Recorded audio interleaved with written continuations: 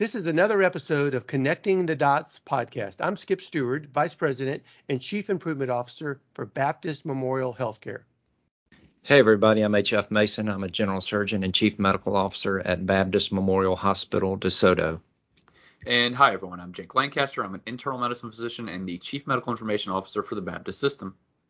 Well, today we are so excited that we have Dr. Peter Hines. And Dr. Hines, even though many people know you within the lean community and I know you personally because of the Shingo Institute, would you tell our audience a little bit about yourself and about your background and where you work at and some of the things that you're involved in? Sure. Thank you very much, Skip and gentlemen. Very excited to be with you today. So a little bit about my background. I was working in industry and then I did an MBA at Cardiff University, Wales in the UK. And part of that came into lean and actually looked at the Toyota approach in the supply chain. So that was 30 years ago. And now I sort of stick with lean for a long time. So I've done a lot of work on the lean basis, both at Cardiff University, consulting activity with a company called SA Partners, which I founded. And more recently, since stepping back from that, I'm visiting professor at Waterford Institute of Technology in Ireland. So really anything and everything to do with lean is my game. That's where I'm coming from.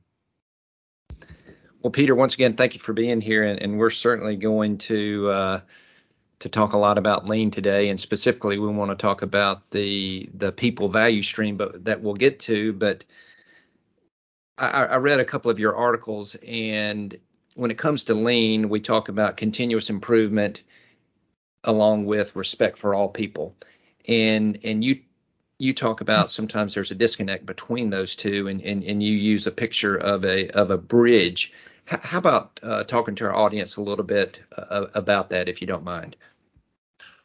Yeah, sure. Well, I guess the bridge sort of mirrors some of the stuff coming out of Toyota. Would be familiar with the continuous improvement, which would be like the Toyota production system on one side of the bridge, the tools and methods. On the other side of the bridge, as Toyota would call, respect for people. I actually like the term respect every individual coming from the Shingo Institute better than that, because I think it's easy to respect people, but not so easy to respect every single individual. So, but anyway, there's a disconnect between the two sides, because on one side, it's often the more technical staff or engineers or operations management sort of people who tend to have more of a technical perspective and they like the tools and techniques. And on the other side of the bridge, it's often the sort of HR community who perhaps are more people orientated, soft systems and so forth. And the problem being that there's very few people that can really span the bridge. That, you know, the mindset on the one side is technical, the mindset on the other is more sort of human or is psychology orientated. And actually what we find for many organizations, you know, the improvement efforts fall between the gaps. They're either very technical and poor on people, or very people orientated and poor on the technical side of things. So bringing them together has actually been a major part of my work over the last 10 to 15 years. In that same article, you described kind of the history of HR development and how it's changed over the years. I think that would be a good background for this episode to just give a kind of a brief overview of how HR has changed and its functions over the years. Yeah, well, the paper you're referring to, I have a rather damning perspective on the HR perspective. So excuse me if you're coming from that background, but I likened HR or this sort of people area having three stages. So one is the old fashioned sort of personnel management, which was about time clocking and paying people and maybe dealing with industrial relations and so forth, you know, the bad old days. And then sort of HR came up maybe in the 70s, 80s, something like that, to move the function to be more strategic, more focused on, you know, managing people as a resource rather than just, you know, having labor and so forth. The problem is, I think fundamentally that the whole HR movement has fundamentally failed because the people in it have not been able to really gain that strategic ground, and they haven't really got that sort of seat at the table at the C-suite, and they're not taken as seriously as they might be. And a lot of what's been done in HR has actually been focused on the improvement activity in terms of bringing in IT systems and, you know, digitizing and having the contact centers in Bangalore or somewhere like that. And actually, that means that actually the whole improving people, developing, coaching, and so forth has become less and less focus of HR. It's become more a sort of technical sort of type of thing. And actually, as they've done that, they've probably lost more credibility than they had previously around the C-suite, which means that the HR experiment, as we might call it, has, I think, fundamentally failed. And hence the third stage is even rejecting the term HR in itself and more using a term like people or people and culture, something like that, which is more about how do we manage or how do we actually get the best out of people? How do we actually create the culture that we want? How do we create an environment where, in lean terms, we remove that wasted human potential? And you know, we often talk about that as the eighth waste. But I think if we address it in the same way as the other seven wastes through that technical lens, the continuous improvement, we'll never really get to the wasted human potential, because that is looking at people as a resource rather than actually people as the fundamental building block for the organization, etc. So I think we got to start in a completely different place rather than sort of managing people and treating them all the same and so forth. So I don't think that's the right starting place for the human side of things. Sure, and you talk about the people value stream, and for people familiar with lean, we know what a value stream is in the traditional sense. It's taking an object or a person or information, and it's moving it from beginning to the end and looking at every step very critically and trying to reduce the waste. Tell us a little bit about the people value stream, and because that's a term that I'm not really familiar with at all, and what does that entail? Okay, well, if you take the same concept in lean, what we've been doing and the value stream concept as discussed, you know, by Womack and Jones and others since their time, and then you look actually at an organization like Toyota, which many of us use as sort of reference point, and in fact not so far away down the road in Kentucky, if you go to the Toyota site there, they might not actually use these words, but what they talk about is managing the product value stream, which is the well-known, you know, value stream maps that we're all familiar with, which you can apply in hospitals. In fact, a little side stream is we started doing what we call value stream mapping in 1994 in Cardiff University, and our very first experiment was actually in a hospital. And we're actually managing, we were doing experimentation in hospitals of looking at, you know, movement of physical and so forth. But so if you take that physical flow and then you think about, instead of product, or in your case, it could be a patient value stream or a care value stream, for example, if you then think about the other major resource in the organization, it's the people.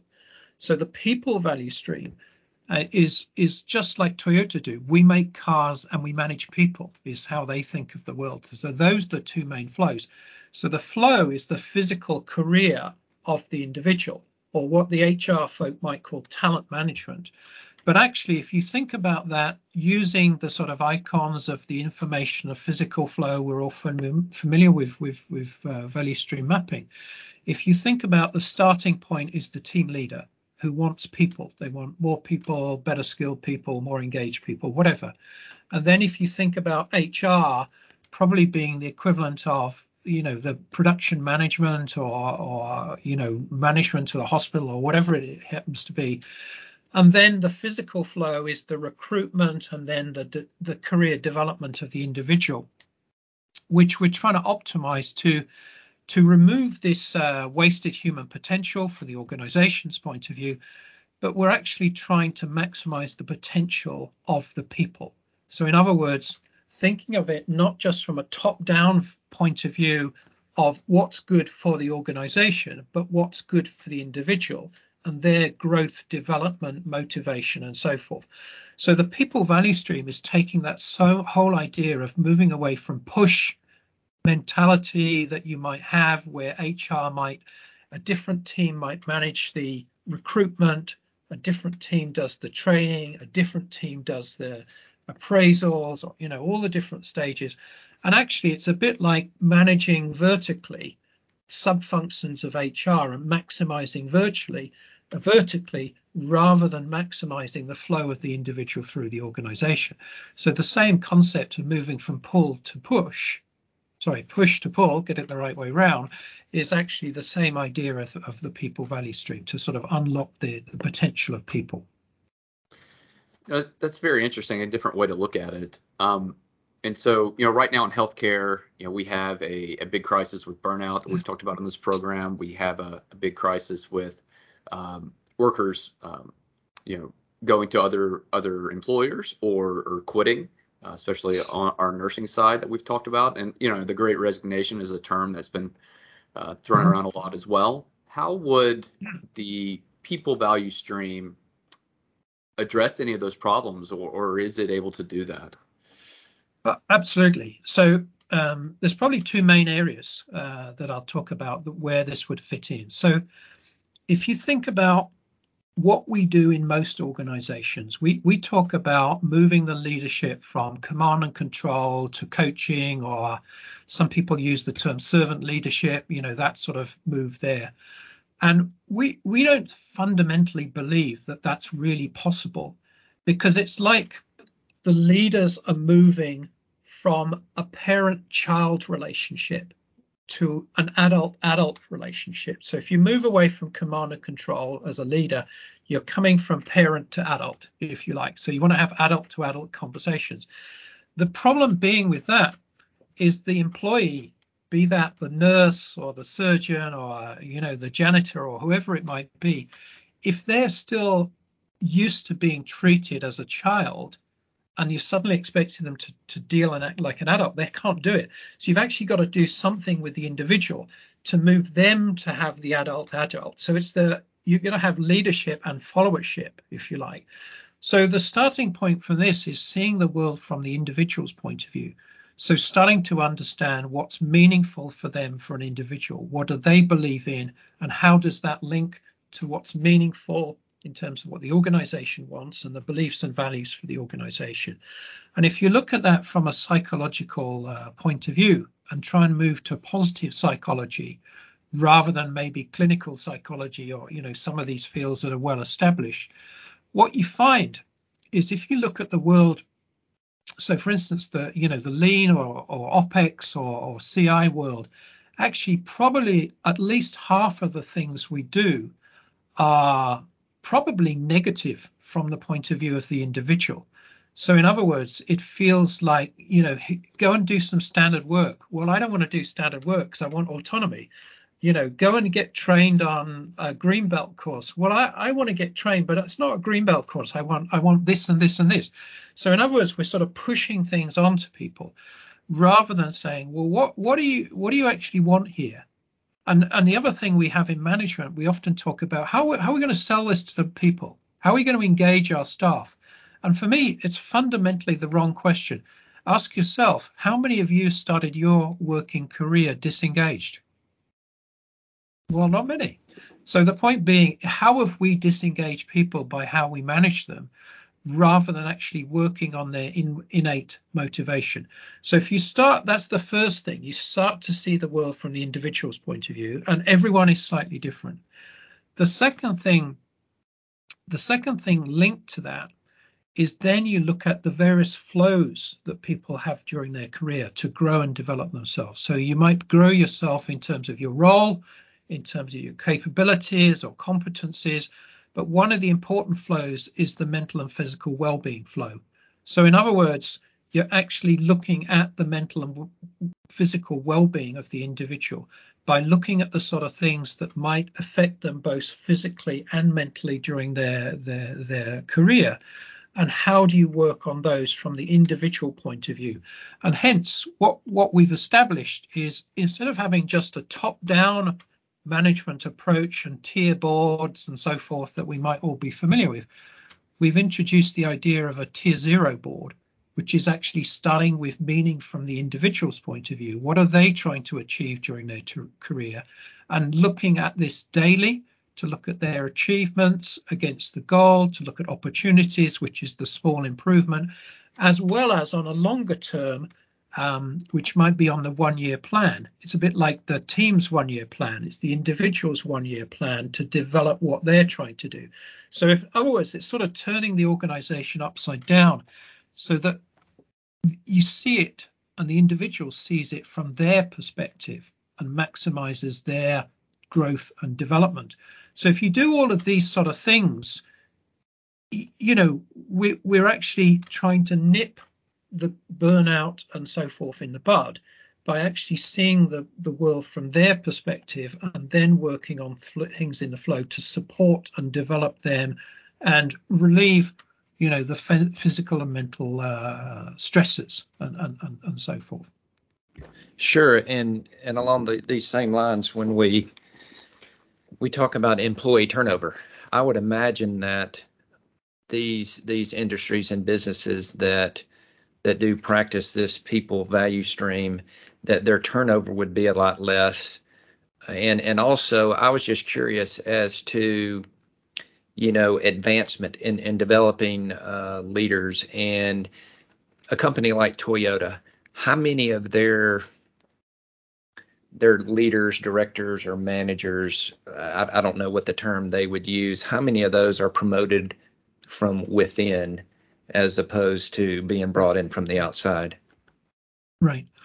Well, two questions. So the first one, if you look at the turnover rate, so one organization that I did some work with, which was a bank in Australia, this was like an office environment, and they were looking after the people in arrears on their mortgage, on their house, and they defined them into a normal flow, who were just like a few months back, and then a distressed flow. So the distressed flow were people who'd lost their partner or something like that through cancer or, you know, whatever it happened to be. And you can imagine a call center dealing with these people. Even the so-called undistressed people were pretty distressed.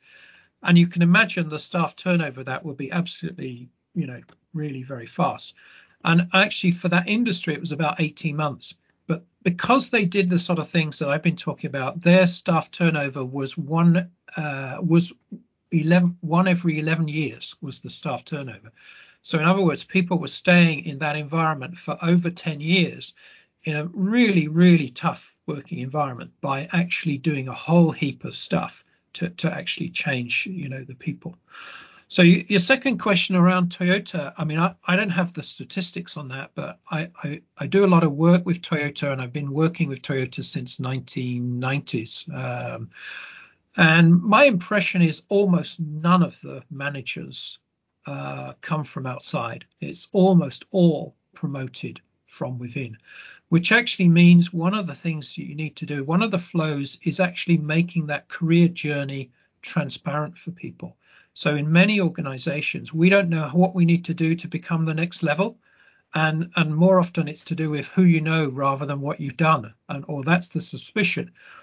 Whereas in Toyota, it's very clear what you've got to do to get to the next level. And if you take the Burnaston factory in England, they have an Obeya room, which is about 40 meters in length, and it's about 3 meters high around the wall. And this is basically the career journey of working in this site, from recruitment to being a team member, apprentice, team member, team leader, group leader, right up into management. So this is what you do. This is how you do it. This is how you get measured. These are the behaviors that we expect. This is how you do the power boards, which is if you like, the team boards and so forth. So basically the job is extremely well defined and obvious to people. So people know step by step. So it's helping you in your career development of understanding how you go, what you do, and how you go on the next journey and so forth. And the result of that is nearly everyone there is internally, but it's not up, it's across, up, across, up, across. So actually people get moved to new roles fairly frequently. But I mean, if you've got 4 or 5 tiers, you can't have 4 or 5 promotion. Not everyone's going to be the plant manager within 5 years. So promotion is actually very slow, but the growth and development of people is very fast, partly through getting the experience from moving sideways and then before going upwards. That's really interesting. So earlier you were discussing flow and kind of personal flow throughout your career. And in that same paper we were referencing, you had the graph where on the x-axis you had my readiness and ability to respond to those demands, and on the y-axis demands placed on me. And then you have various zones on the graph where if you have a ton of demands placed on you and you don't have very much readiness or ability to respond, that would put somebody in what's referred to as the zone of anxiety, which maybe we could also think of that as burnout, I would imagine. Mm-hmm. And then at the in the middle you kind of have the stretch zone and the comfort zone where things align a little bit better. And then at the very bottom is the zone of frustration, which I thought was interesting. And I recently heard of a new term that's kind of the opposite of burnout, which is bored out. So you have a lot of ability to respond to demands, but no demands are being placed on you.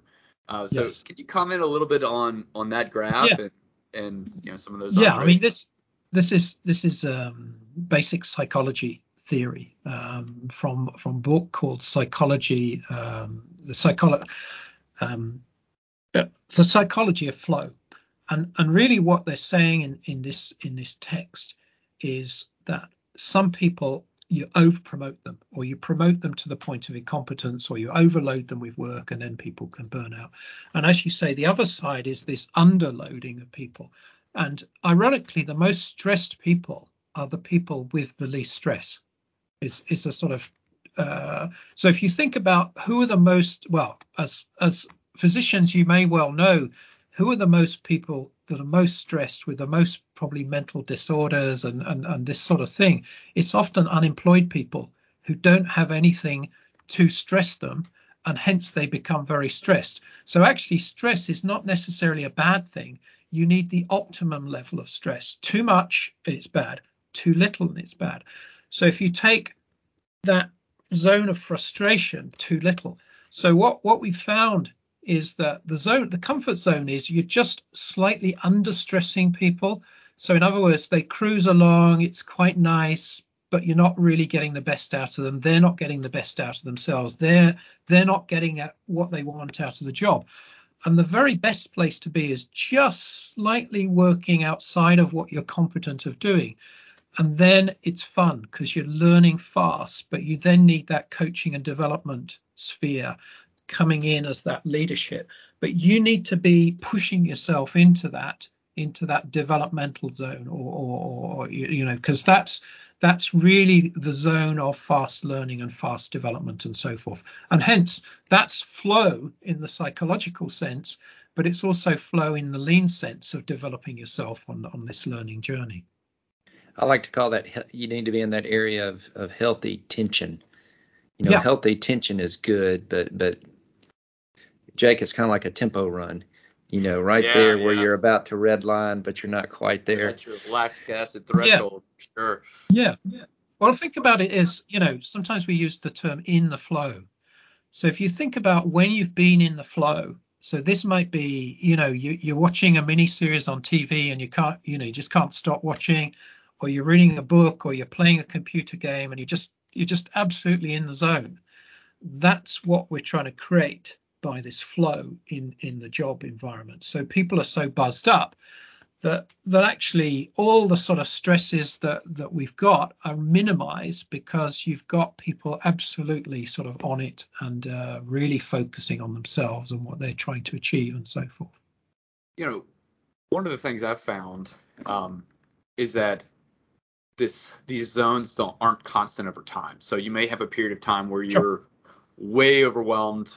Maybe you're in that burnout zone, that zone of anxiety, and then all of a sudden things just slow to a halt, and you move from one extreme to the other, and all of a sudden, you're in the zone of frustration, and then at some point maybe you'll get that comfort zone or the stretch zone in the middle, but it waxes and wanes over time.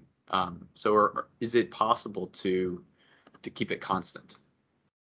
Well, it's never going to be 100% constant, but the point is this is a joint responsibility for the individual themselves to have the sort of mechanisms like the Tier Zero board idea that I talked about for your own management. And then you're identifying the things where you need to pull support and coaching to you. So rather than in some of the sort of traditional kata coaching stuff where we go and coach folk for the benefit of the organization, here we're getting the individual to say what coaching and development I need for my development. So you're actually getting the needs of the organization coming down, the needs of the individual coming up. And by doing that and creating that self-management, that self-reliance, and also developing that coaching ability from the team leader, from the management, to be able to support people, to keep them in the right zone, that's actually the best way to do it. It's never 100%, but if you're roughly in the right place. And the other thing is, if you've got a 40-hour working week, you're not going to be in the right zone 40 hours, but could you be in it 30 hours? And maybe you need 10 hours in that slightly easier zone, just as a slight relaxation to do things that you can do easily, because it's maybe like you can't be running a marathon the whole day, but you need breaks in between to recharge physically and mentally between those different activities and so forth. And I know we're running close on time, but I do want to comment on what can be done. So in healthcare, at least, right now, as I mentioned, over the last couple of years, we've kind of had these peaks of zones of anxiety that correspond nicely with our COVID peaks. But during those times, what can be done, I guess, from the HR, the organizational level to bring people out of that zone more to the stretch zone or the comfort zone? How can they support those workers to lessen some of that burnout? Well, as I say, I think the first thing is working with people to help them understand what are they trying to achieve, what do they want. Also to try and help them to understand what are the things, what are the touch zones that are going to sort of fry them off the rails, because each of us will have a sort of tolerance and then we'll probably snap, but it'll be different things and so forth. And if we help the individuals to understand what those limits and tolerances are, and then we can also put support mechanisms in place. But rather than say everyone's got to go on this course or that course, these things are available to support people. But I think a lot of it is this coaching and development. And as much as anything, it's even just there's someone you can go and talk to. And it may even not be a highly skilled people. It may be even a buddy system or something like that, where we can actually just sound off, release the things we're feeling stressed about, and then the organization can find mechanisms to support the individuals. I think one of the most careful things we need to do is around the confidentiality issues, and this needs to be done by the individual asking for help and support rather than us pushing things onto them, but doing it at the pace they're willing to, which needs this sort of psychological safety to be in place. Because if they're not feeling safe to unburden these things, then it's not actually going to be happening. So I think from the management point of view, creating that sort of safe space for people to be able to unburden and share that stresses and strains is probably one of the most important things. Sorry. No, I was just going to say, I think one of the things that we're going to need to be prepared for, especially in healthcare, as hopefully, Lord willing, we're coming out of this pandemic, is that so many of us have been in what we like to call firefighting mode for 2.5 years that, it's going to just feel so odd and awkward not having to put out fires. And we're going to be sitting here looking at each other saying, okay, well, what do we do now? And I think that's something that we really need to be prepared for. And actually, some folk like that. Some people love that buzz and the adrenaline flow.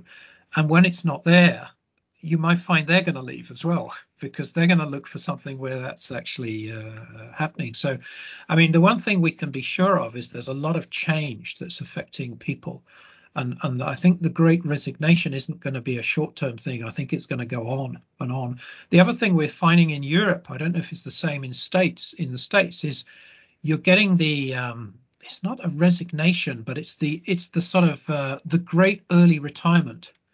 That a lot of folks in their 50s, for example, are just saying, well, I've come back after COVID and lockdown, and I just don't want this anymore. I've reappraised what I want in life, and this isn't it. And maybe I've got enough money, or I go and do something else, etc. So we found in the UK, which I guess is a seventh of the size of US, it's about 1/3 of a million people who are in their 50s who've just not gone back to work, and it's not for any reason apart from, well, I just don't want this anymore. Well, Dr. Hines, this has been fantastic. This whole concept of the people value stream, it's actually made me think of many things while you were talking. One being that we've done a lot of work with Dr. Edgar Schein, and he has told me many times that Skip, many times improvement people, good intended people, they get content seduced with the technical, and they give lip service to the social. Sure. And I thought about that as you were talking, and I thought, well, really that is true, but it's also true from a fractal standpoint. So in other words, not only at the front line, many times we don't really understand the current condition because we're so caught up in the technical, and we haven't developed relationships that we don't understand some of the things going on behind the scenes. But to your point with the people value stream, you also have this at a very high level from a fractal perspective. And it also made me think of when I was in Japan in the fall of 2019, that a 40-year veteran of Toyota, Mr. Kato, told me just over lunch one day that when he first started Toyota, that they made a 40-year developmental plan for him. Mm-hmm. And when he told me, I couldn't even get my mind wrapped around that. Mm-hmm. I said, they did what? Wow. He said, yeah, they laid out the developmental plan for me. I said, a 40-year plan? Mm-hmm. And so I just remember thinking, wow, that's an investment in people there. I mean, that's exactly what the people value stream is. It's looking at the potential of the individual, how they could fit, what would be right for them, and the flow. I mean, taking your point about Edgar Schein, this is Humble Inquiry. You'd be very familiar with this. If you put that book together with this book, which is Samuel Smiles' self-help book. So this book was probably one of the most influential in terms of what we do as leaders and so forth, the Schein stuff. This book is one of the most influential in terms of respect for people. And in fact, this is the one book that's in the Toyota library in Japan as the starting point of understanding of the first Mr. Toyota. This book is published in 1866 by Samuel Smiles. And this is the basis of self-respect. And this is about how to create self-reliance. So the Edgar Schein is how do you do the leadership bit looking down? The self-help is how do you create the self-reliance going up? And you can't do it with one or the other. You need both of them. You need both of these working together. So if you want to go and read a book, Self-Help by Samuel Smiles, the case studies are fantastic because they're all the European Industrial Revolution companies. That was the sort of Apple and Microsoft of the day. It's absolutely fantastic.